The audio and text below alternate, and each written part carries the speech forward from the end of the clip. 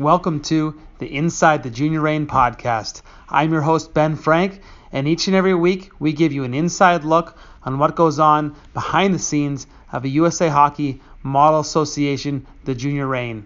We believe in learning, we believe in age-appropriate, long-term athletic development, and we believe we have the responsibility to harness the power of youth sports to create better athletes, better people, closer families, and a better world. Thank you for joining us, and together we can make youth hockey a life-changing experience. Okay, we are live for Inside the Junior Reign, episode number 19. We're going to make sure we're showing properly on Facebook here for everyone, and thanks for joining us. My name is Ben Frank. I'm the president of the Junior Reign Youth Hockey Organization, where we have a weekly show on Mondays where we dive into what goes on behind the scenes of a youth hockey program whose mission is to transform kids through sport and make youth hockey a life-changing experience. With me, as always, is our Chief of Hockey Operations, Paul Esdale. And this week, we're going to dive a little bit deeper for what we were working on the last 2 weeks. The last 2 weeks, episodes 17 and 18, we started getting into the details of what a ADM, USA Hockey American Development Model Association is, and how that is, the commitments we went over, the commitments we made, and the changes we made as an organization to become a model club. And we actually started going into the specifics of the changes that a club has to make so you can understand.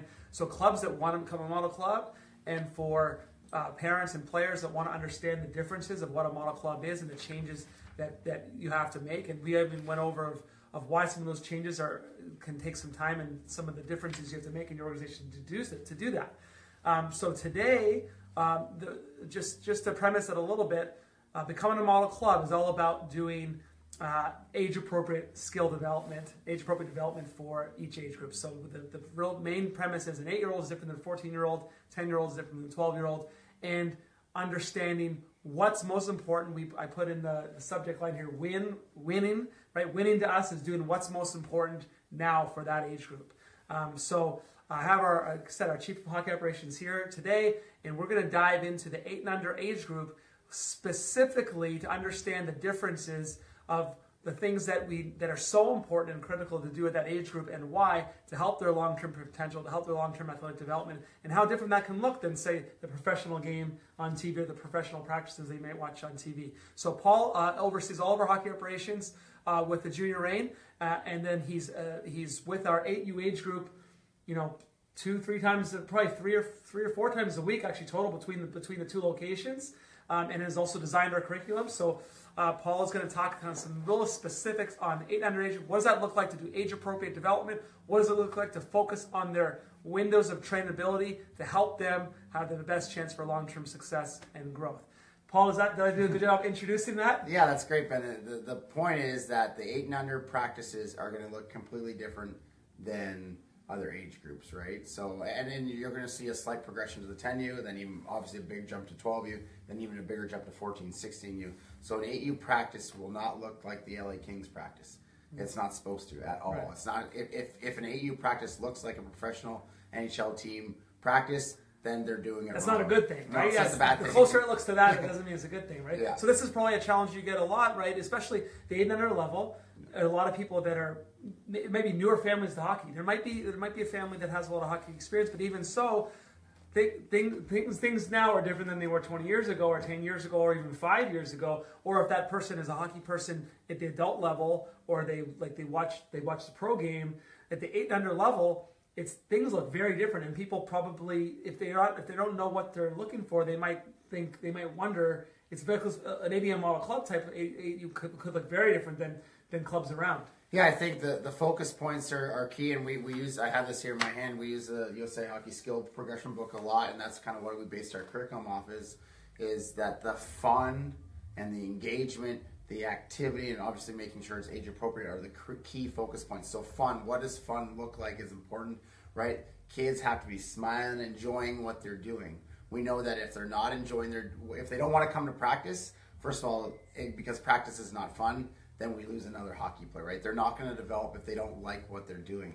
And I know USA Hockey talks a lot about the Flintstone vitamins, right? Yeah. So packing in some of the drills that making sure they're fun, but making sure there's skill development in there that they're getting the necessary skills, acquiring the necessary skills through those fun drills. So that fun factor is so critical at every age group in youth hockey, but most importantly critical at the 8U level. If it's not fun for the kids, if they don't want to come to practice, or if they don't leave smiling, and that's a problem, right? And that's a big thing. And I know a lot of people that are new to the game may want their kids to be disciplined and yelled at. And there's age appropriate times to hold kids accountable for their actions. Of course, obviously, there's a danger situation like that. That's another topic we're talking about. But if the drills are set up correctly, the kids should be able to run the drills without any of the coaches having to yell at them, right? Yeah. And usually when a drill's not working or a station's not working, it's the coach's fault. Yeah. It's not the kids' fault, right? Because the kids just want to be out there and they want to get better, right? And usually what happens is if we put in a drill in or a station that is not age appropriate or not correctly set up, it won't work. And we want to blame the kids. Oh, they're not listening, they're not this. But really, we got to look in the mirror, and it's really the coach's fault because they're not executing it properly, and it's probably not age appropriate for that age. So this was part of the change of focus we talked about, from going from the competition model to the development model, going from what's important to me, what's important to you, to us, and what's important for the athlete, right? We could be this, you played pro hockey. We both played college hockey. You played at the Division I level in college hockey, and also we could come down and with kids, 8 and under kids that are learning to play hockey still, or have played recreationally or going to the club level, and we could be the big coach who we know way more than they do about hockey, and they have to listen to us and learn from us because we're going to teach them what we want them to learn, right? And but if they're not engaged, right?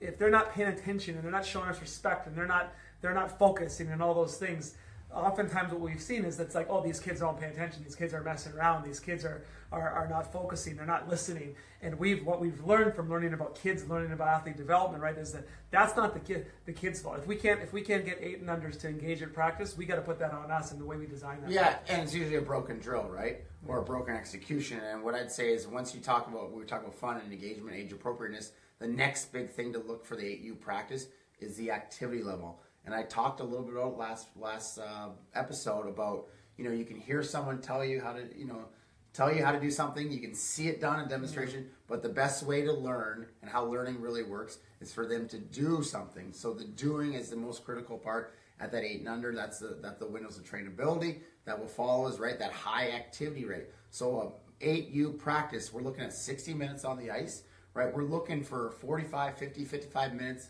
of actual moving in that practice, as close as we can get, right, to the full amount, right? Obviously, there's time for some changing of the drills and stations and water breaks, that kind of stuff. But you're looking for a high as activity as possible. You're also looking for a high amount of reps as possible with puck touches, competitive battles, shooting, passing, stick handling, competitive battles. All those put into one drill or spread out throughout different drills or different stations throughout the day. So they hit all those categories of skill development, and that's really key. And if you have that activity, right, think about this. If you have the fun, if you have that activity, you have the engagement, it's age appropriate, you're going to get a lot out of that practice. Those kids are going to get a lot of those practice. And usually, if a coach is enjoying himself, having fun, kids are probably having fun too, and it all works together. And parents can see that when they come off the ice, smile on their face, take the helmet off, sweaty head, you're doing something right there. Yeah, and just to go into that a little further, Paul, is that, now, fun, right? Why is it so important for it to be fun? Okay, let's say it's the top 8 and under team at the club or in the area. Those kids, they love hockey. They want to be hockey players, sure. and we want to see results. We want to see them get better, right? We want to see them do these things.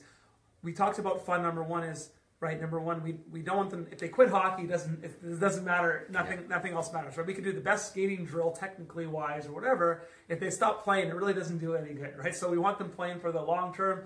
You're not going to do something long term, especially a hockey or a sport, unless it's fun and you love it. We talked about the NHLers retiring. Sometimes they say it wasn't fun anymore.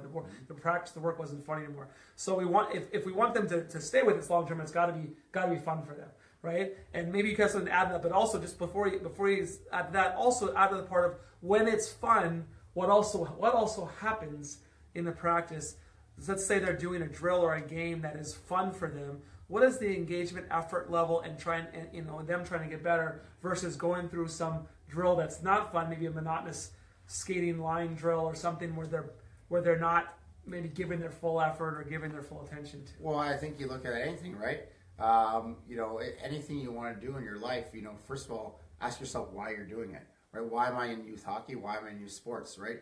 If the answer is just to be a professional, you're focused on the outcome and not the process, right?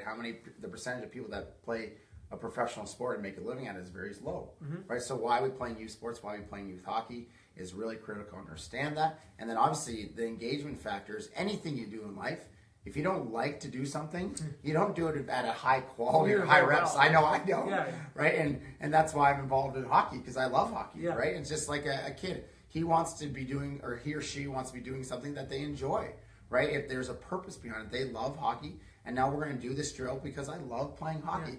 And now they'll gain ownership of the sport. And we've talked about this before, is that ownership is critical. So when times get tough, and when I have to do the hard work that maybe is not as fun as it used to be at 8 and under, maybe at... Because there'll be time for that later in the gym and on the track, running. There always is, when right? You're eating or whatever, right? Totally, and if you're taking it at the highest level, and you got to be very disciplined on what you're doing, and maybe it's not as fun, but if you had the right groundwork set up and it's always been fun for you... You love the game. That hard work and that passion and developing that is going to be fun, and that working hard and to get better is going to be fun because you have the base that you develop when you're younger. So that's why it's so critical. Because as soon as we just know from the statistics, we've seen it, I've seen it personally with my friends. I've seen it in youth hockey. The highest levels is if people aren't enjoying what they're doing, it's not going to last very long. I was just driving in today and I heard an interview with Jim Rutherford, who's the general manager of the Pittsburgh Penguins,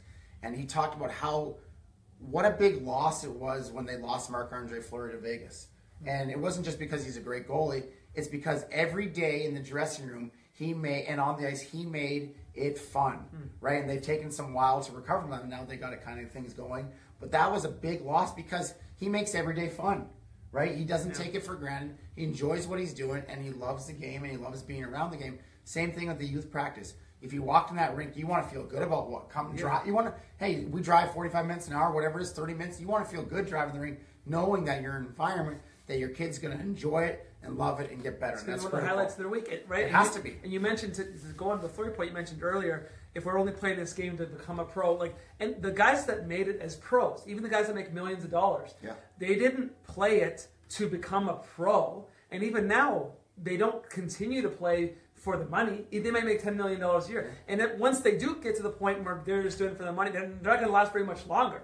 Right? Like you said, the guys that, even LeBron James, they talk about loving the process, loving the game. And Tom Brady talks about how much he loves being a quarterback. And these things is, if they don't, even at the highest levels, they're not doing it for that outcome. That's a byproduct of them loving their passion towards it. Right, and the best players take it to the next level because they have that engagement and love for the game. And I actually saw an article about Sidney Crosby. Started talking about the Penguins, my favorite team, but during Christmas break, he was back in... Besides the Kings. Besides the Kings. He's back in Montreal visiting his girlfriend, and he stopped. They had some 4 or 5 days off. He stopped at an outdoor rink and was just practicing out there, and some random kid from the neighborhood was out there, and he practiced with the kid. He's like a 15-year-old kid, best player in the world, spends an hour with the kid practicing because he doesn't care who's on his team or who's on the ice. He loves the game, and it's his. And that's the key, or it's hers, right? They have ownership of it, and that only comes when you develop the right environment for the kids to excel at. So tell me specifically then, you talked about the activity and then fun and engagement level. How does doing like a pro practice, for example, if you go watch the pregame skate for the LA Kings or something, right? Some of a lot of even the pro practices have changed sometimes. The U.S. national team practice. But let's say you watch a pregame skate, and you see a team that's going through stuff that looks like the game, the actual game, right? Maybe they go back to their own zone with 5 players. They bring they pass the puck out, they attack off the rush. Something like that. Maybe they pass it back to the points and they get some shots on that. Something like looks very much like the game, like they're practicing something from the game. Yeah. Why does that approach? How does that not give what is needed at the AU level? Why does it look so different? Well, first of all, the size of the area is number one, right? We're talking with kids that are usually under 5 foot. You know, they're whatever. How tall are they? Right? They're small kids. They're not mini adults. So that's number one. We're dealing with kids, 8 and under kids, right? So their legs are smaller, their bodies are smaller, right? So even thinking about practicing on full ice surface, and even thinking back, you know, years ago when there was 8 and under full ice, the quality of those games was very low quality and didn't look like real hockey, because it was the oldest, most developed kid on one team just getting breakaways the whole game. It was basically one-on-one, basically hockey, and all the other kids never got to touch the puck. And yeah, I was skating 200 feet, and that's it, right? Pushing the puck out in front. Right. So the idea of trying to do something like that for an AU practice doesn't make sense, because they're not going to get the quality reps. Number one, and number two, it's not age appropriate. It's just not age appropriate, right? And that's why they, you know, USA Hockey made the change of half ice and cross ice, right, to match their size of the bodies with the ice surface, right? And now what we talked about before is to increase all those reps, small area, take away time and space, increases the reps of the puck touches, you know, passing, shooting, stick handling, puck battles, all that engagement. That just increases and multiplies and multiplies. So if you shrink it, it multiplies. When you're looking at a pro practice, they have to deal with so many factors, right? Schedule is a big one for them, right? They're looking at maintaining, right? So they'll do a lot of drills, you know, the day before game, where it's just going through the motions kind of. So just kind of block repetitions. So getting the feel of that breakout, that first pass to the boards, whatever it is, and really not really applicable to 8 and under kids, because they're not fully developed 8 and under kids. So we want to get the most of that, or to develop them for the long term when they get there. The National Hockey League players, within the season, they have some individual skill work they do if the schedule works, but those team practices are focused on the team concepts most of the time, right? Less skill work, and they're mostly teams concept. I know for a fact they spend individual time on skill work, but it depends on the schedule, right? So it just doesn't make a lot of sense when you do the 8 and under compared to the National Hockey League. And talk a little bit about then the windows of trainability for the 8 and under age group. So again, we've talked about this before as well. With being a model club, you have to follow the age-appropriate windows of trainability for each age group. And that means that, again, at each age group, kids are not mini adults. At each age group, there's a curve. There's some great stuff on USA Hockey, admkids.com. You can see the graph of the growth chart. So the difference, again, is that kids they're not fully developed yet, right? So they're growing. And depending on where they are on their growth curve, from 8 years old, from young, 6 years old, all the way up to being an adult, fully grown, right? That's how it's measured from being a child up to being fully grown. Depending on where they are along that curve, there's different things happening in their body that they're developing. So you don't just develop every capability at the same rate from start to finish. You're developing certain things more at different age groups, at different parts along that growth curve. So we need to know what those things are at each age group. What are they most receptive? What are we developing there? For example, they're not developing conditioning, like long conditioning stuff at the 8 and under age group. So if we don't know that, we say, oh, these kids need to get conditioned and get in shape, and we're trying to condition them, not only are we missing what's most important for them right now, but we potentially doing damage and things. You just cause burnout, right? Their energy systems are prepared for that, right? So it's the speed one, right? Speed one meaning short burst, change directness, quickness, right? So stop starts, tight turns, all these different little small area change of directions is really important, right? And which is why we want to shrink things. That's why you want to shrink the ice, and that's why like freeze tag is a great example. Like you're eluding, you're skating, you're stopping, you're turning. That's a great example. Sharks and minnows, all these little small area games where you're using all your different edges, right? Inside, outside edges, and there's more than just blindly skating in a block drill. There's some thinking behind it, right? So they have to elude someone, right? Which is important, right? That's why some of those games that you see, the freeze tag or sharks and minnows, or even like a musical pucks, is they're maybe working on specific crossover, but then there's some engagement, some battle level where they have to think and do something else while they're skating, right? So they have to avoid someone. Straight long speed is speed 2. It's not in the window of trainability of 8U level. So if we're working on straight long speed sprints down the full surface of the ice, we're not actually developing something that they're receptive to, right? It's the short burst change of direction. Yeah, they don't even register at that age, right? Their brain is not even able to register. That's what the science says, right? And the next one is the suppleness, right? So that's athletic like ability, right? It's the ABCs: agility, balance, coordination, and that's why you see like some drills will do where they'll jump up and down, they'll do tight turns around their stick, they'll fall their knees, get up quick, they'll do Superman dives, like those kind of things like that. They'll do log rolls, those little things like that. Those is all agility, balance, coordination. So that's really good. That Being comfortable with your body. That physical literacy, right? Just becoming an athlete, right? And that's why the off ice is structured like that too. So there's a lot of off ice structured for that. So it's just athleticism, right? Physical literacy. So they become athletic. They become more comfortable catching things, throwing things. Yeah. All those little things are really jumping. All those things are important at that age group. So some other things so once we have some understanding of what's most important at that age group, what their windows of trainability, what they're open to, why we're doing this, what's the long term that we want out of this, right? So it starts to determine the programming. Talk Paul a little bit about the work to rest ratio as well, because the pro game or the older levels is different in that, and then maybe also when it comes to positional play and things like that. Well, that's important. The practice focus is key, right? But if you're following the science, that will dictate what the practice looks like, right? So practice focus, and there's percentages in the skill book here, right? And say it should be individual skill development, right? And then using the hockey and developing hockey sense, right? So it should be majorly individual skill development, and then as part of it should be hockey sense development, right? And and I think it's about 85-15 in this skill book, and it's high on skill development and less on hockey sense right there, because their brain is not fully developed yet to understand and link complex activities together. So that's why you won't see complicated smaller games at the 8U level. You will see some smaller games, but there won't be complex ones because they can't link them together yet, right? So you'll see a lot of individual skill work, a lot of activity, right? So it's important that those make sense, and that will dictate what the practice looks like, and that also dictates what you're trying to get out and what they need to focus on for their development, right? So the two key real team-related development points is that they focus on puck pursuit, right? And this is one sometimes we need to talk about is, right, if you're working on system-based, and that's system-based drills or stations, USA Hockey recommends 0%. So that's like teaching positions. That's stand here. Here's a 2-1-2 forecheck. Here's a fully developed. So you two guys breakout. Stay back. Yes. This person's gonna forecheck. Very common at the 8U level.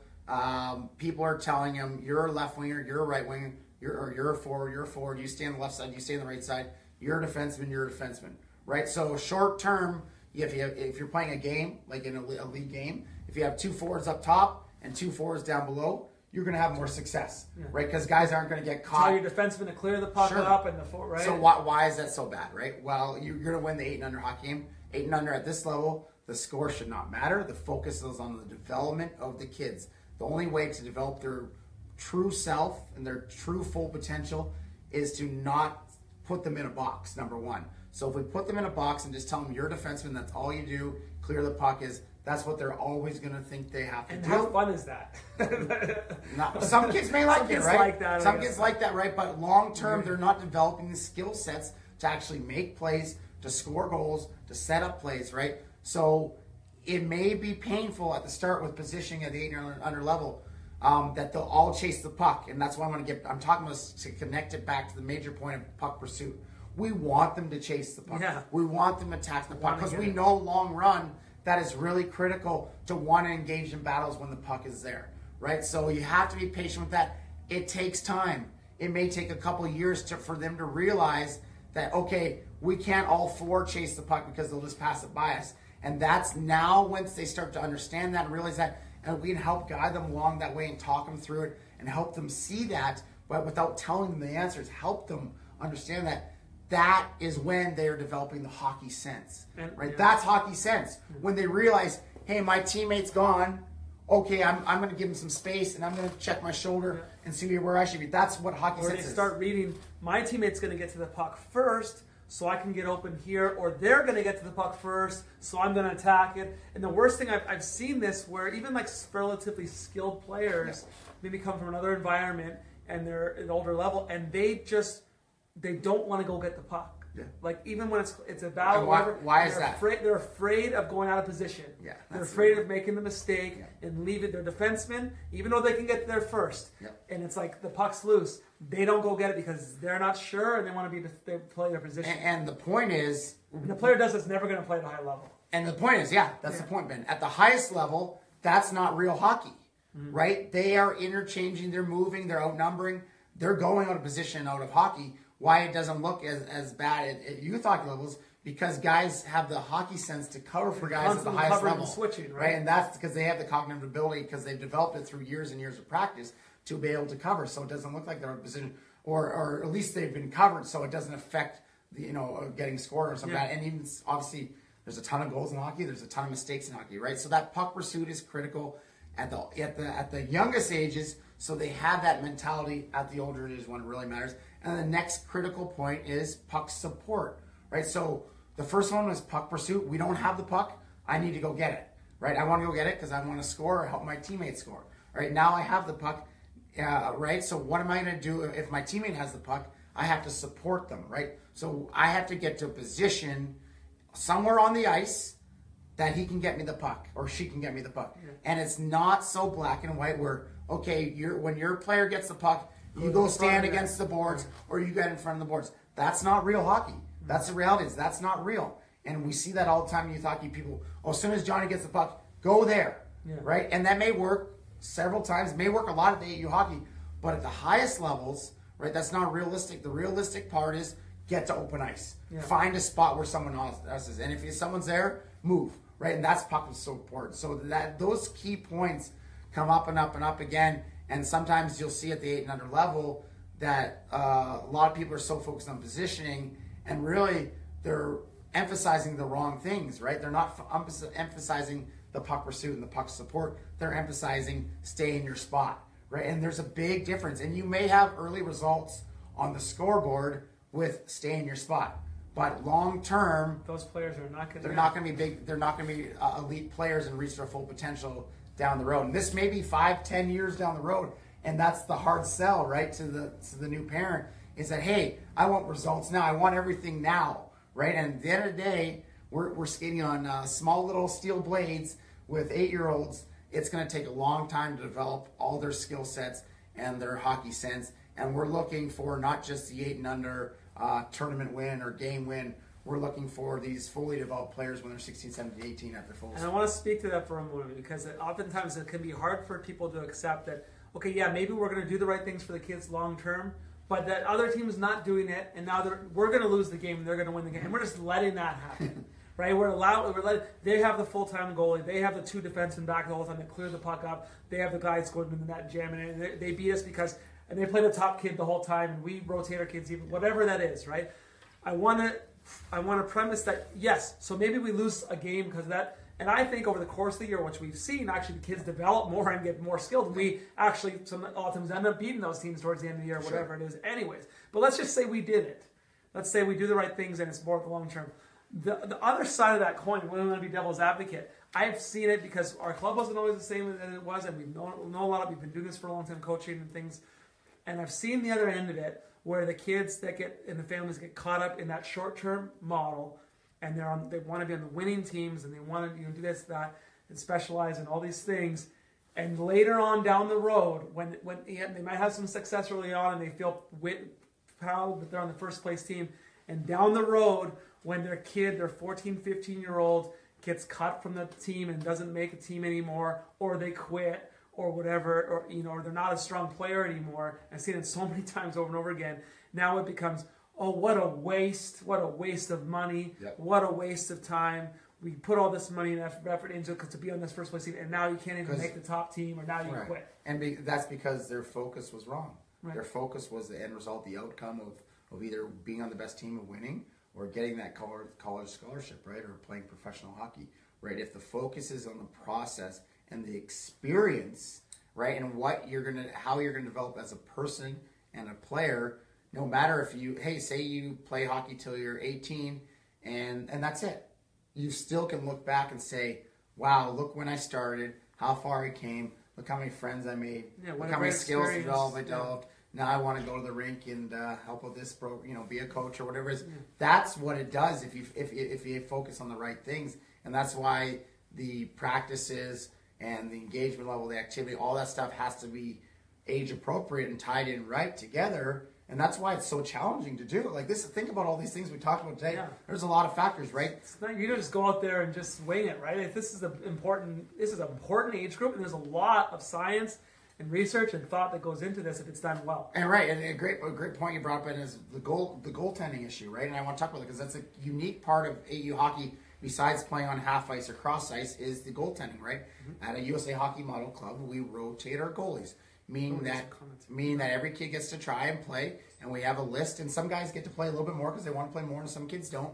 We're not going to force kids if they don't want to, but we want to give every kid an opportunity to play, and there's many reasons for that. One, right, every player should see the game from the goalie's view, number one, because how many times have I heard in youth hockey, and luckily not with our club very often, that a goalie doesn't play well and lets in a bunch of goals, and then the player goes to him, "Hey, you stink," or something like that, right? Yeah. Hey, well, why don't you try? Goaltending is really hard, too, right? Goaltending is a really tough position. Yeah. So seeing the game from that position is really important, right?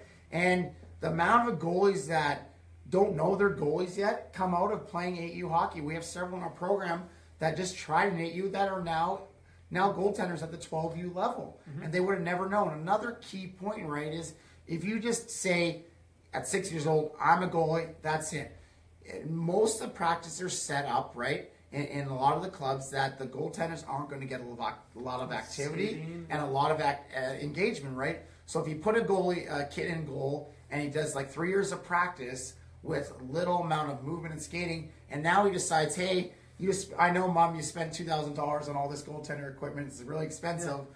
You know what? I don't think I want to be a goalie anymore. Yeah. Right? It's not just the expense, right? It's those 3 years of development that you're going to miss, right? So that's why it's important that everyone gets to try, everyone gets to play. We allow kids to try and practice, try and obviously go through the games they get to try as well. And some kids will take more liking to it than not, and that's what we see. It's not so much pressure on one kid all the time, too. And also what people don't realize, I think, a lot of times is skating ability and puck handling ability is really important for goaltenders. A goaltender that doesn't skate well, and as they get up, even if they're a big kid and maybe they're positionally sound, as they get as they go on in their career, if they don't skate well, they're not going to be able to move around in their crease nearly well enough. And if they can't handle a puck, I've seen goalies who just can't handle the puck. That's going to be a factor too. And the athletic ability, right? There's a ton of kids that I know when they're at home fooling around with mini sticks and stuff are playing goalie, right? So when they get to try it, of course. And then when they get to try it, they love it, right? But they may not want to take it further than that, and they may. Yeah. And some kids may not like it, and that's okay, right? It's not forced upon you. But if you want to try, and that's the best thing about it, and that's the challenge, right? And when we get to our games, we're competing against teams that have full-time goalies, right? So all they do is play goalie. They're taking goalie lessons. They're doing all this stuff, extra. So that's going to affect the score at times, right? But we see with time, our players develop their hockey sense and their whole athletic ability in the long term better. Paul, we got some questions and comments here, and then we'll have to wrap the show up. But I want to say hi to Alec Dunn's watching. Hey, Alec with the Heat, awesome, another PCA partner club. And we had Michael Perkins and Grant watching, and Karita Paquette. We had a question from Jesus Alfaro. What is the youngest player a player can join the junior reign? And then Jaden responded, I think 6 or 5. Paul, just want to let him know, what's the youngest player we've had in the Well, we've had 4. That's pretty young. Yeah, usually 5 or 6 is the best age to get started, right? There's a couple of kids that started at 4 that are still in the program now. But I'd say 5 or 6 is the best age to get them going. Okay, great. And then if they're younger than that, sure. They can always contact us. There's Icetown programs, learn to play, learn to skate, hockey fundamentals. I started when I was 2. Yeah. I think starting, the younger the better. There's public skating, so Icetown has a ton of programs. You can get started for free, even borrow equipment. Try hockey for free. There's all these different programs, so you can start them at 3, 4, and then maybe look at getting them the 800 at 5 and 6 years old. Great, and then Grant says the future age group manager right here, fellas. So I think he submitted an application. We got to get back with Grant there. And then Jaden loves the live videos. Awesome. And Luis Macias, good stuff 4 years into the program, and the boys have really improved. I think Stephen just got a hard hat award recently, I think, right? Yeah, no, Stephen's been doing great. He had a little thing on the Little King he started in the Little Kings and had a little video on him. Yeah, and NHL.com. He's playing at the PBAA level. Had a great couple games this weekend and had a couple goals in each game, and really helped the team. Awesome. Paul, I think we're about 5 minutes over time, but I want to finish with you. You talked about those I want to just be clear. You talked about the team concept parts in the 8U level. So if in the skill book that Paul talks about all the time, he gives out to all his parents. If you want one, come and ask him. Yes. It lists a whole bunch of skills that we're going to work on with the 8U. So you wanted to show what's that? Just what are the individual hockey skills for 8U level? Sure, I can read them off quickly. So skating is key, and there's obviously a bunch of points under skating. There's puck control, there's shooting, there's body contact, there's goaltending, right, passing, receiving. And there's all different subtopics from there. Ready position, edge control, forward start, forward stride, right? And how we do this, right? You're not gonna see a drill where it says, okay, guys, we're just focus on the forward start, and that's all we're gonna do. So we're just gonna stand here and work on the forward start for the next 10 minutes. You're gonna see it done in a game format, a freeze tag or something like that. So they're engaging, and they're working on some of that natural hockey sense that happens from from being in situations where you're reading, someone can get there first. I'm racing this guy, I'm trying to beat him. What, he's going to fall down? I'm not like in those types of decisions. So what I would say is, and what I do is when we're planning these drills, and we're always looking to evolve and improve, is if you're a parent and you want to look at this and pull up the skating one, look at your son or daughter at his station, or her station, and see watch the actual action of what they're doing, exactly what they're doing. Not necessarily the drill, but what they're doing, and then see, if you can check off some of the points of, okay, that's a stop, oh, that's a tight turn, okay, that's a puck handle, right? And you'll be amazed of actually how many they're doing without even really know they're doing them. Yeah, and my point here too is we got almost 2 pages of hockey skills and things there, and then so that's the individual skill, and then you said the concepts, the team concepts. What are the team concepts for 8U level? So 8U level, and we talked about it, right? It's puck pursuit and puck support. So 2. Yeah. So so there's this big list of individual skills we're working on. Yeah. Concepts, team concepts. There's no breakout there. There's no power play. There's those skills and hockey sense we can develop to help on those things. But it's puck pursuit, puck support. You can't break the puck out if you don't have the puck. Yeah. And you don't support the puck. Yeah, right. So that's the point. So focusing on puck support, right, and puck pursuit will be able to allow you to set up everything and be able to make a play and be able to break out the puck under pressure when you need to. Same thing with the power play. If you don't get the puck and you can't support the puck, you can't do a power play. Yeah. So all these, so you can see where at 8U level, if we can learn these 2 things, it could set up everything down the road in the future. That's key. Great. So thanks, Paul. We're over time here, but thanks everyone for watching. We had a good crew watching today. Great. And we said some stuff all the other. As always, we really appreciate you commenting and liking the video. Thanks for the engagement. We'll get back to your comments either in the videos here or also in the comment section on the Facebook. And we'll see you guys next week, next Monday at 2 p.m. Pacific for Inside the Junior Reign. Thanks for watching this. Thanks, guys.